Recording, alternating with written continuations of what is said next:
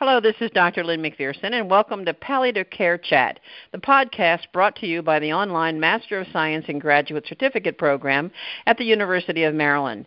I am so excited about our guest today, I can barely contain myself. We have Dr. Jason Webb, who is an assistant professor of medicine, psychiatry, and behavioral medicine at Duke University School of Medicine.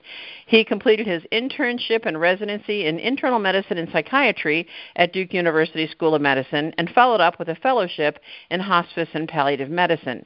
So this man is a triple threat. He is boarded in internal medicine, hospice and palliative care, psychiatry, neurology, and psychiatry. So, wow, I know when I was in pharmacy student, I thought, I don't know what I'm going to do when I grow up, but it's not going to have anything to do with psych because it's just too complicated. And look at you, Dr. Webb. Welcome. We're delighted to have you. Thank you very much. It's always fun to hear the triple threat. You are a triple threat. You're a scary dude here. You're so smart. Good grief. So you are probably the smartest person in the world about psych issues and end of life. So I have so many questions. Can we jump in? Yeah, please.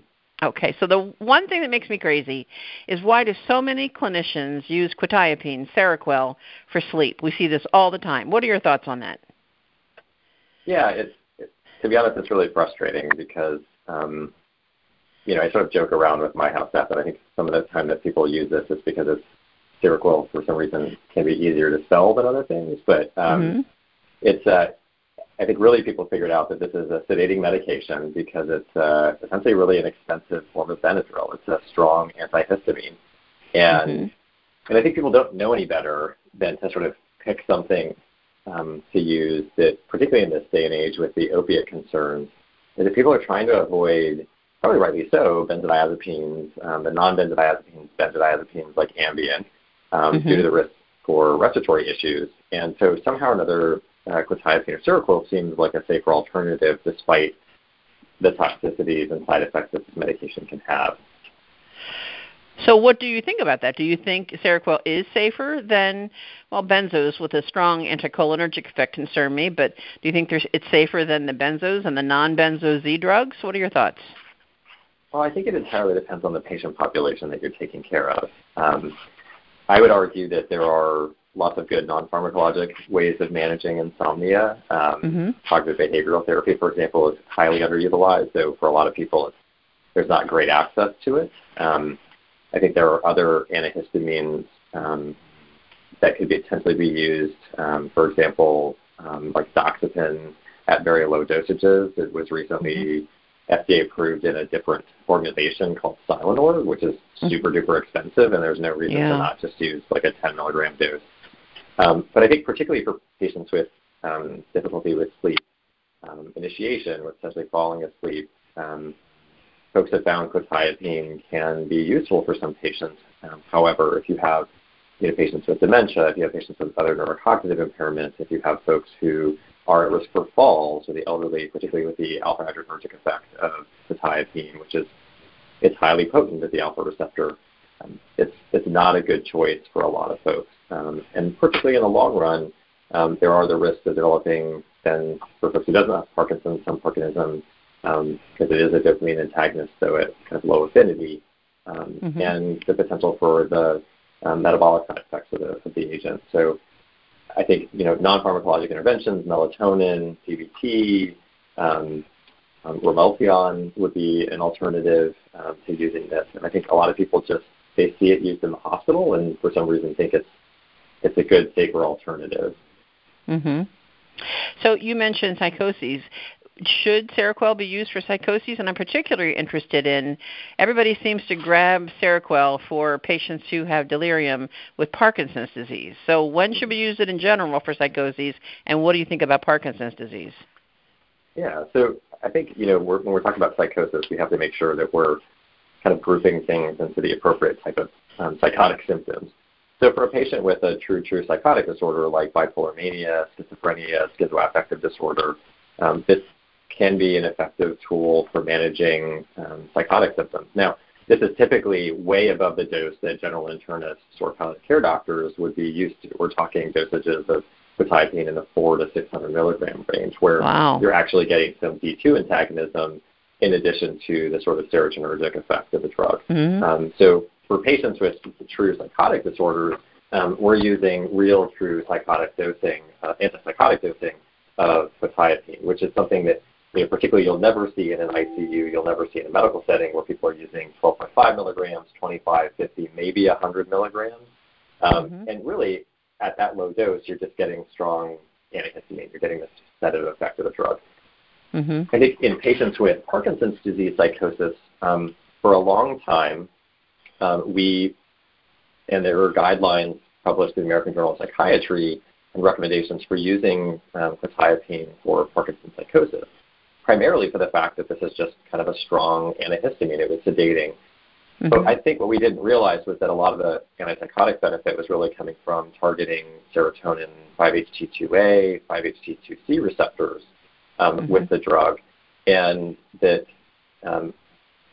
so people would use it sort of in that off-label formulation. The reality is that actually for Parkinson's psychosis, if you look at the meta-analyses and some of the RCTs, actually clozapine for the long time actually had the best data. There was randomized controlled trial data showing that clozaril could be used for Parkinson's psychosis. But nobody uses that stuff in the United States because of the blood dyscrasias and the risks associated with it, and also just the monitoring. So if you're in the hospital doing a palliative care consult for patients with Parkinson's psychosis, nobody's going to pull out clozaril or use that unless you're trained as a psychiatrist and have approval to use it. So it wasn't until pimavanserin came along in the last few years that there really actually been a non-dopamine blocking agent that's been potentially useful for this, and it has a much more novel mechanism of action than any of the prior drugs. So long-winded answer to your question, yes, you could use quetiapine, primarily because it's more of an antihistamine. It has 5-HT2A, 2C antagonism. But there's probably a better agent now, which is pimavanserin, which has no D2 antagonism and only selectively blocks those serotonin receptors, which we think probably is part of the driving force in Parkinson's disease psychosis. It's interesting. The mechanism of pimavanserin is inverse agonist and antagonist. Initially, they called that a contragonist. What are your thoughts on this crazy mechanism of action? Well, it's, again, quite novel that they, discovered this. So for folks where this is a drug where there's, blocking of 5-HT2A receptors and then also agonizing inverse agonism of those receptors. And that's the most potent mechanism for the drug. There's less potency at the 5-HT2C receptor, and it has, again, a similar antagonist, inverse agonist action. And this is really the first example of a drug that had quote-unquote antipsychotic action that didn't block D2 receptors. And, there was some initial kind of controversy around this agent, and as they continue to follow its use, it's seemingly effective with probably better safety in patients, particularly if you've got other patients that you may see with like Lewy body dementia, patients with Alzheimer's type disease that have some Parkinsonian features, where you're worried that any sort of blockade of the D2 receptor may worsen that symptomatology, but this has a really interesting mechanism of action. And so the idea that you could help with psychosis primarily only by blocking serotonin receptors and then also sort of reversely agonizing, I think is where this drug has some really interesting utility. And I'll say in the few times that we've used it, it's actually been really relatively impressive. I don't have a huge, case log to talk about it, but have seen it work effectively and in that very specific patient population with Parkinson's disease. Just one word about clozaril. I don't think a hospice or palliative care provider, particularly a hospice person, would start clozaril for Parkinson's disease psychoses because you're right about the monitoring. But I do want to point out that if someone has been getting clozaril consistently and being followed by a mental health care practitioner, if the patient is admitted to hospice, potentially for an unrelated reason, if you go to the Clozaril REMS page, there is a form that the physician can sign to do away with the white blood cell count monitoring for the next 6 months. It's clozarilrems.com. So I thought that it was interesting. So from a pharmacoeconomic perspective, though, since I'm the hospice drug girl, when you're looking at Parkinson's disease psychoses and you had to prioritize Seroquel, Clozaril, or pimavanserin, which is thousands of dollars a month, how would you put this in the pecking order? Yeah, and I think that's really important, and I think that's one of the challenges that we run into. And I think, one, to your point about, if you have a patient who comes on hospice, like even, for example, who's been started on Clozaril for psychosis and they get admitted to your hospice, please don't stop the medication. There are ways to make sure that you can get it. I think one of the realities is that we have to make a choice for our patients not to incur worsening financial toxicity as we approach the end of patients' lives. At the same time, making sure that we're picking medicines that can be effective. So I think in that case, I think for a lot of patients, we tend to typically use quetiapine because it's, again, there's not as much of the hoops to jump through. There are some decreased risks. People are more familiar with its use. So I'd say that that's a safe alternative. It's probably not in the future hopefully going to be as big of an issue over time, and hopefully as the prices go down, we could use more pimavanserin in the hospice setting. But I think right now, if you have a patient really that is having symptomatic psychosis that's affecting their quality of life, that quetiapine would be a reasonable option to try. And if you want to be a little bit more evidence-based, you could try Clozaril and could get the dispensation to be able to do that. And I think pimavanserin, because of the cost, would be kind of third on the list in that setting. What kind of doses of Seroquel are you using for psychosis in that situation? Would you start at like 25 TID? How would you dose that? Yeah, so I think with any of these medications, it's always start low, go slow. And so it's typically, and I think depending on other Parkinson-type symptoms, and what I teach our fellows is that one of the big things that you don't want to do, particularly if you have somebody who's still at home, who's potentially a little bit ambulatory, is cause them to have a fall. So typically start at like 12.5 milligrams, BID, PRN, and then sort of treat to effect. And if that dose doesn't work, then slowly escalate the dose to 25 milligrams, maybe Q8, and then just sort of assess what the daily dosage is to use. And talk to the family about monitoring for any symptoms of sort of orthostasis, and particularly as you kind of get the sedating effect of this medication. And a lot of it is also just the conversation with caregivers about what the goal is of the therapy. Is that if the treatment is we're trying to target symptoms that are causing a detriment in quality of life. And so really the goal isn't to sedate the patient, it's to try to see if we can decrease the psychotic symptoms or agitation to a point that they can have a good quality of life, participate in the things that they enjoy doing for as long as we can. I just know it's a real struggle in hospice when these medications come on the market, that even some of the older drugs like the cholinesterase inhibitors and memantine, they're still fairly expensive. And, you wonder how much of an effect are you really getting? So between those medications and now this pimavanserin and Nuedexta is the one that we hear about with pseudobulbar affect, these are really expensive medications. And it's very difficult in hospice to have that conversation with the patient or the family and the caregivers. But more often than not, we see a point of diminishing return, and that's a difficult conversation. I'd like to go back to one other thing you mentioned earlier. You briefly mentioned something about reversal of the sleep-wake cycle, which I've kind of always associated as an early sign of impending delirium. What are your thoughts on that, and how would you treat that? The family gets exhausted with the patient basically awake all night long.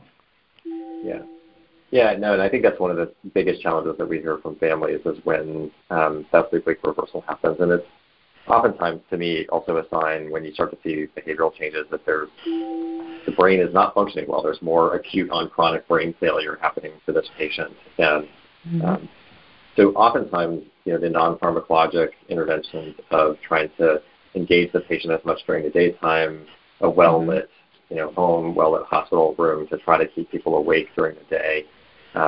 There's some suggestions that using melatonin, and particularly what the mistake that some people make, and if you talk to some of the sleep experts, is that they'll try to give melatonin when it's dark already to try to get people to go to sleep. And really what the brain normally does is start to secrete melatonin at dusk with a peak onset of melatonin in the brain at the time of sort of post-sleep initiation to sort of help with sleep maintenance. So I typically recommend to folks to give the melatonin actually a couple of hours before you would anticipate bedtime to try to get a peak concentration to really try to help with the sleep-wake cycle. For some folks, it's some classic music and a little bit of maybe a glass of warm milk to sort of help with that cycling. I think there are other options with trying to maintain cycles that wouldn't be, again, kind of getting back to the question of using quetiapine for sleep. For some patients, trazodone can have some effectiveness for helping kind of maintaining sleep-wake cycle. Again, there is some orthostasis there as well that you have to sort of monitor.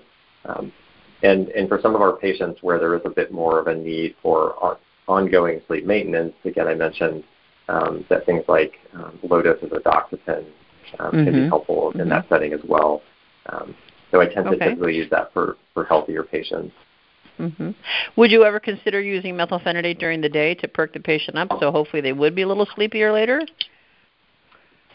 No, to be honest, I've actually not done that for patients, particularly with sleep-wake reversal. Again, it's sort of, we're treating one thing, and then if they get agitated at night, trying to avoid some of that polypharmacy.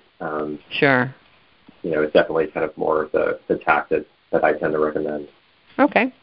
Well, let's switch gears for a second. You and I did a podcast about a year or so ago when that big study came out of Australia looking at haloperidol and risperidol versus placebo for patients who were receiving palliative care at an inpatient Australian unit.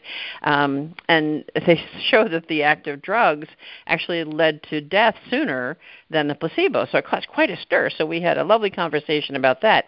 And just the other day I got an email from a colleague saying, well, this is the final nail in the coffin for Haldol, referring to this paper published in October of this year in New England Journal of Medicine titled Haloperidol and Ziprasidone for Treatment of Delirium and Critical Illness. So what are your thoughts? Are you familiar with that study? I am, yeah. What are your thoughts on that? Yeah, so really interesting study. Also, kind of frustrating in trying to kind of put this together in the grand scheme of how to manage delirium, and particularly the role of antidopaminergic agents. Briefly, the take-home was that this was a study in the intensive care unit, primarily with patients with shock from sepsis, also with respiratory failure, where they looked at comparing Haldol versus placebo or ziprasidone, which is a second-generation agent, versus placebo. And their primary outcome was to look at the number of days alive free from delirium over kind of a 14-day course of the treatment. So they were using this kind of as a treatment to try to decrease delirium duration and sort of almost a pre-treatment once the onset comes on. And then also looked at a lot of secondary outcomes, in particular mortality, toxicities associated with these agents. And the big take-home was that there were really their primary outcome didn't show any improvement in the number of days free from delirium during the 14 days of the study.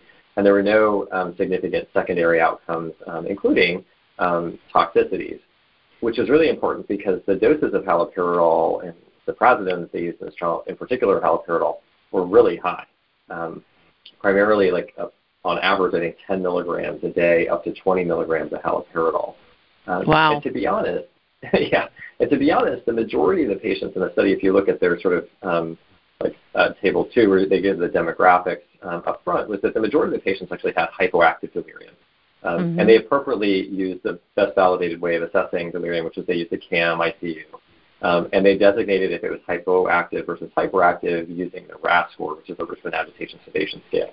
And so if you had a positive CAM and then a RASS less than 0, they had hypoactive delirium, which really meant that they were sort of sedated or sleepy and less responsive. And so what I would kind of say the take-home was that, this trial looked at patients that were sick with shock, with respiratory failure, who were primarily hypoactively delirious, who were treated with either a first-generation agent, haloperidol, or ziprasidone.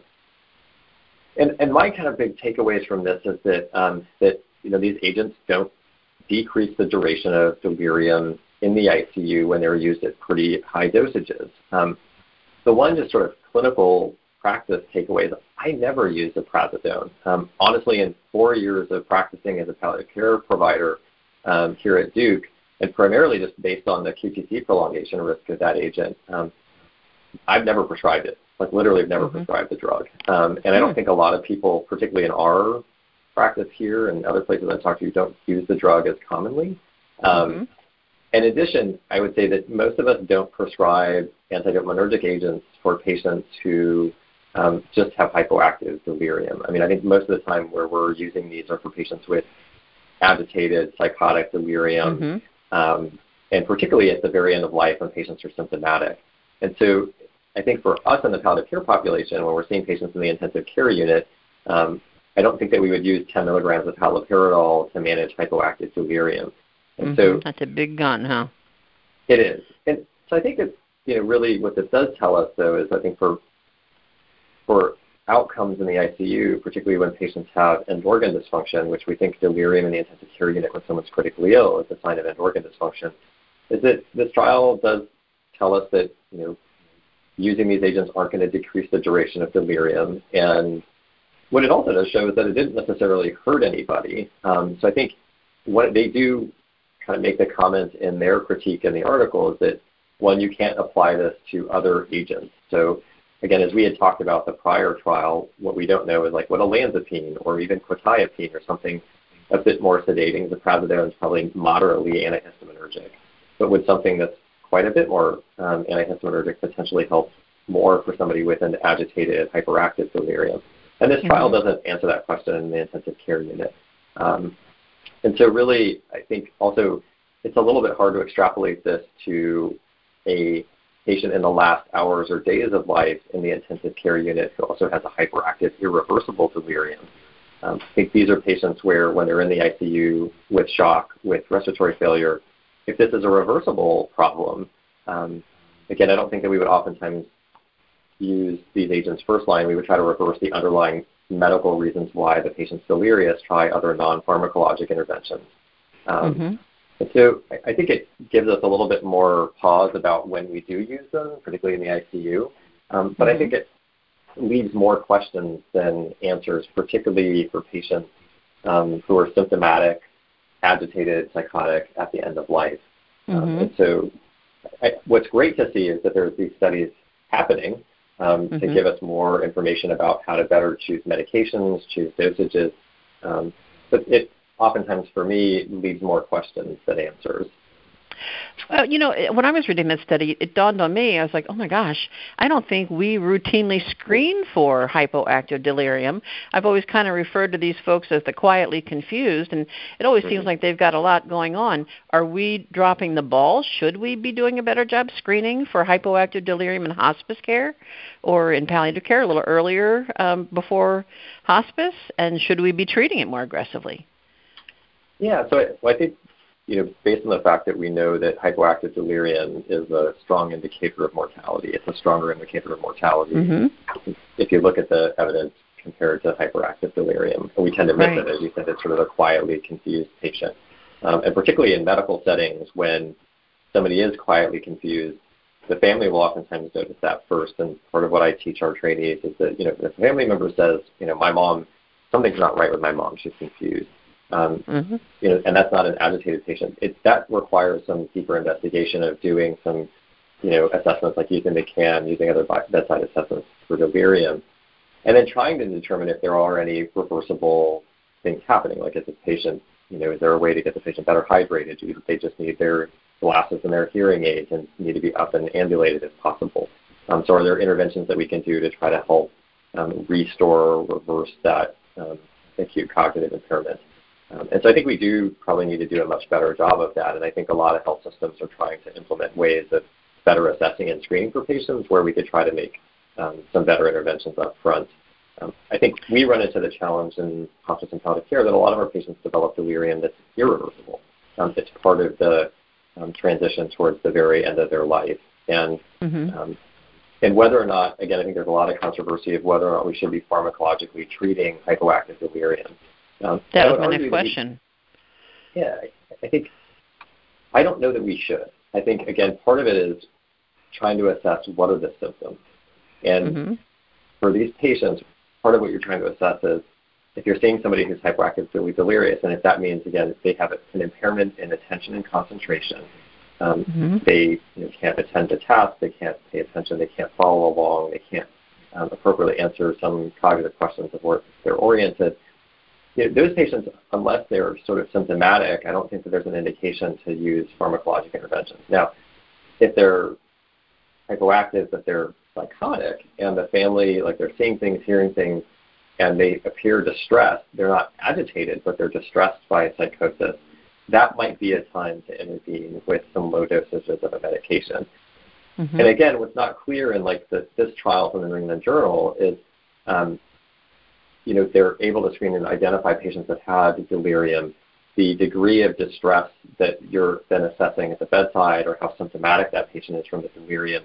There wasn't sort of a quantitative, assessment of severity. And so the question sort of becomes, I think that's sort of where the art of doing this is different than sometimes the science is.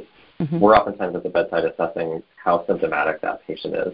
So I don't think carte blanche that if you identify delirium, particularly if it's hypoactive, that we treat that medication. We should try to do non-pharmacologic interventions, help with sleep-wake reversal, and find ways that we can try to reverse that. But if the patient's frankly symptomatic and psychotic, and we oftentimes associate much more symptomatic delirium with patients that are psychotic and agitated, because that's, jumps up and kisses you on the lips. I mean, you see that it's happening. The nurses are distressed. The family's distressed. And so we tend to rise to making pharmacologic decisions at that point. But I think it's harder with hypoactive delirium. I agree. But speaking of the hyperactive delirium, as you just mentioned, where the patient is clearly frightened or perhaps harming themselves or at risk to harm other people, and the family's very upset, the nursing staff's upset. I know that we certainly try to maximize, reorienting people, because we've certainly had a lot of literature in the last couple of years that, you mentioned Haldol, you'd be burned at the stake, but especially in a nursing home, especially in a delirious dementia patient, what do we do? Do we tempt the fates and try to use Haldol? Do we reach for valproic acid or carbamazepine? What are your thoughts on this? Yeah, so again, I think the primary upfront conversation with everybody in the family is about what the goals are. And if the goals are trying to help manage the symptoms, then I think we try to identify how we attack those symptoms. And so if they're psychotic and we think that there may be a response to an antidopaminergic agent, then try that. I think if you're where we run into some of the bigger issues are skilled facilities or other long-term care facilities that have policies to try to avoid using those agents at all costs. I think oftentimes in that situation, again, trials of medications to try to help with sleep-wake reversal like melatonin or even trazodone may be helpful. And then honestly, in that setting, I tend to use valproate. Again, typically go low and slow, so 250 or 500 at bedtime to start with, and then potentially divide that dose BID, and trying to use some of the sedating effect of that to try to help with the behavioral symptoms. And that tends to be my kind of primary drug of choice if it's not an antidopaminergic. And I think really it's trying to target those symptoms that are causing distress, and then providing a lot of education to the team and then to the family about the signs and symptoms at the end of life that can happen, particularly that delirium can be part of that. And we have an obligation to manage those symptoms and to try to help improve people's symptoms, particularly if it's an irreversible and or terminal type of delirium. It can be a really difficult situation, though, particularly in a facility like a nursing home or assisted living where, the family can't be there 24/7 and the facility doesn't have the staff to sit there and provide a compassionate presence for the patient. And you do feel guilty reaching for a drug for that purpose. Right. But it can be very challenging, I think, don't you? Yeah, it's very challenging. I think particularly for families that have the ability to be at the bedside, a cognitive anchor, as I oftentimes refer to families as, is extremely important. But a lot of facilities at different places, we get into a bind, and in order to help teams manage symptoms, especially when the caregivers are recognizing that someone is suffering and is having a lot of symptomatology, I think it's always that tender balance of trying to maintain the ability to do those interventions that are non-pharmacologic or otherwise, rather than, I think there was a shift for a long time. We talked about the pendulum swings where some of these medications were used inappropriately, and I think the recognition that there are other ways of doing this, and hopefully, things like pimavanserin and others that might, for patients with Parkinson's disease,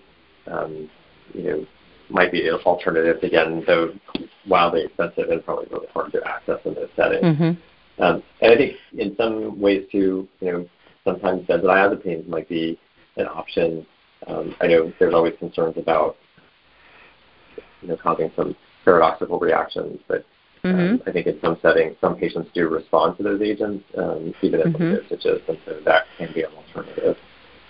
And that is an issue because I've always taught, people that benzos can actually make delirium worse or precipitate delirium. And the other day I was having a lovely conversation with a hospice nurse, and we have a comfort pack or a starter kit, a little box with a few doses of several medications, and which includes Haldol and lorazepam often. And I said, well, how do you decide, or how do you teach the family to decide whether to give the benzodiazepine or the antipsychotic? And she's like, well, I don't quite know. She said, I tell them if the patient's agitated. I said, are you referring to like motor agitation? She said, yeah, then I would tell them to give the benzo, but if they're really agitated, like trying to take a swing at somebody or seeing things that aren't there, hallucinations and so forth, then use the Haldol. What do you think is the best advice to give a hospice nurse in that area? Yeah, that's always a challenge, and that was one of the hardest parts of, being a hospice medical director and taking a phone call in the middle of the night from a nurse who was out to the family about how to manage those symptoms. And this is the day-to-day work that our hospice nurses and families are trying to sort of navigate. Right. I think the conversations that I've had, and this gets to some of the literature, is that, in general, haloperidol is not that sedating. It can be for some people, but I think, again, if the goal is that you're trying to particularly when a family or a caregiver is in danger of being harmed because somebody's, again, psychomotor agitated, and you need to kind of really calm that behavior down. Oftentimes, then I'll recommend trying the haloperidol up front, and then if that's not working, particularly if there's any risk of causing akathisia or worsening sort of motoric symptoms, then I think you're sort of adding in some lorazepam. And I think there's some studies that have been coming out, particularly for folks with cancer towards the end of life, that combination may be more effective, though may need to use higher dosages than we've thought about using in the past. So I think it just depends on the patient population. And I think this leads us to our last question. Dr. David Huey's work from MD Anderson, he did show that benzos may have a role in delirium, which, again, does fly in the face of a lot of what we've learned and teach other folks. So you alluded to the fact that a benzo may be appropriate. So what do you make of his work, and how would you characterize that? Yeah, so David's study was really, really interesting for a very, very specific patient population, and I think, again, sort of lends to the subtleties in how we choose dosages. And so his trial, which was patients with advanced cancer, at the very end of life, we're talking hours to days, who develop agitated delirium, they looked at treating patients with either 2 milligrams of haloperidol alone and placebo, or 2 milligrams of haloperidol plus 3 milligrams of lorazepam. And their primary outcome in the trial was sedation, so Richmond Agitation Sedation Score. I believe it was -2 to -3. And what they showed was that the combination of 2 milligrams of haloperidol plus lorazepam was effective in achieving that RASS score within about 30 minutes. It was durable out to about 8 hours. And interestingly, what they also showed, and I think what a lot of people would be concerned about using that high of a dose of benzodiazepine, was that there was no increased death in the arm that got lorazepam, so they didn't sort of hasten death at the end of life in those patients. But the caregivers and the nurses that were caring for those patients showed significant improvement in their interpretation and comfort of those patients at the end of life. And so I think what's really important about this is that, again, these are cancer patients in the last hours or days of life with agitated delirium. And in that setting, this suggests that higher dose of a benzodiazepine could be and can be effective in combination with 2 milligrams of haloperidol. What we have to be really careful with is that people don't extrapolate this to other patients, because I think if you had a patient like an octogenarian with dementia come into the ED who's got a UTI with an agitated hyperactive delirium, and you gave them 3 milligrams of lorazepam, aspiration much, I think we're gonna have major problems. So you have to be very careful with that data. And we actually just had a journal club here with our gynec colleagues where we talked about this trial, really to highlight the role that this could play And we continue to sort of, hammer home the sort of the fork in the road of where you've got patients who are really going to get into palliative care interventions where the goal is symptom management, maybe comfort over consciousness, that this could be used primarily to achieve sedation for patients who are really agitated at the end of life. Versus somebody who may have a reversible delirium where you need to do a good medical workup. You would not want to give 3 milligrams of diazepam. Do you think it hastened death? No, I mean, at least in the trial it didn't. And, I think that the challenge that we would have to do in the real world, and I think what they didn't talk about so much in the trial was, in combination, particularly if you have patients who are on higher doses of opiates, and in combination with that amount of lorazepam. So, I think a lot of this, again, is the shared decision-making with families around being clear about what the intent of the treatment is, if it's the goal is to try to help improve symptoms. And I think oftentimes, and I would say most clinical experience, we've usually tried lower dosages of the agent first to sort of see if it's going to help. And I would argue that you should probably try a lower dose first. And of course. But I think, part of this is, again, it's great to see these trials giving us better information about how to select specific patient populations. Because I think 5 years ago, without any of this data, we were just doing things based on kind of guidelines or certain recommendations that weren't based out of a lot of good randomized trial data. And starting to get this information about how we can make better decisions really just helps us take better care of patients. And you're just taking care of the one patient that's in front of you. But we just all need a Dr. Webb in our pocket, though, to do that. So I want to kidnap you and bring you home with me because you are so amazing. Is there anything else you would like to add before we close out our podcast? I just want to say thank you for, bringing this to light about having conversations about these medications and trying to provide better education to our colleagues. I think at any time it's always good to ask for help, and I would tell anybody at an institution, if you've got a friendly palliative care doc or a friendly psychiatrist that you can ask questions about dosages, that's oftentimes the best kind of strategy to get some assistance. It's just to phone a friend, because it can be confusing because there's just so many medicines. Wonderful. And you promise to let me do a podcast with you once a year, right, for a little psych update forever. I promise. Yeah. No pressure. Well, thank you so much. I would very much like to thank Dr. Jason Webb, who I think is just amazing and just so valuable, the information that he provides to all of us. So again, this is Dr. Lynn McPherson, and this presentation is copyright 2018, University of Maryland. For more information on our completely online Master of Science and Graduate Certificates in Palliative Care program, or for permission requests regarding this podcast, please visit graduate.umaryland.edu/palliative. Thank you.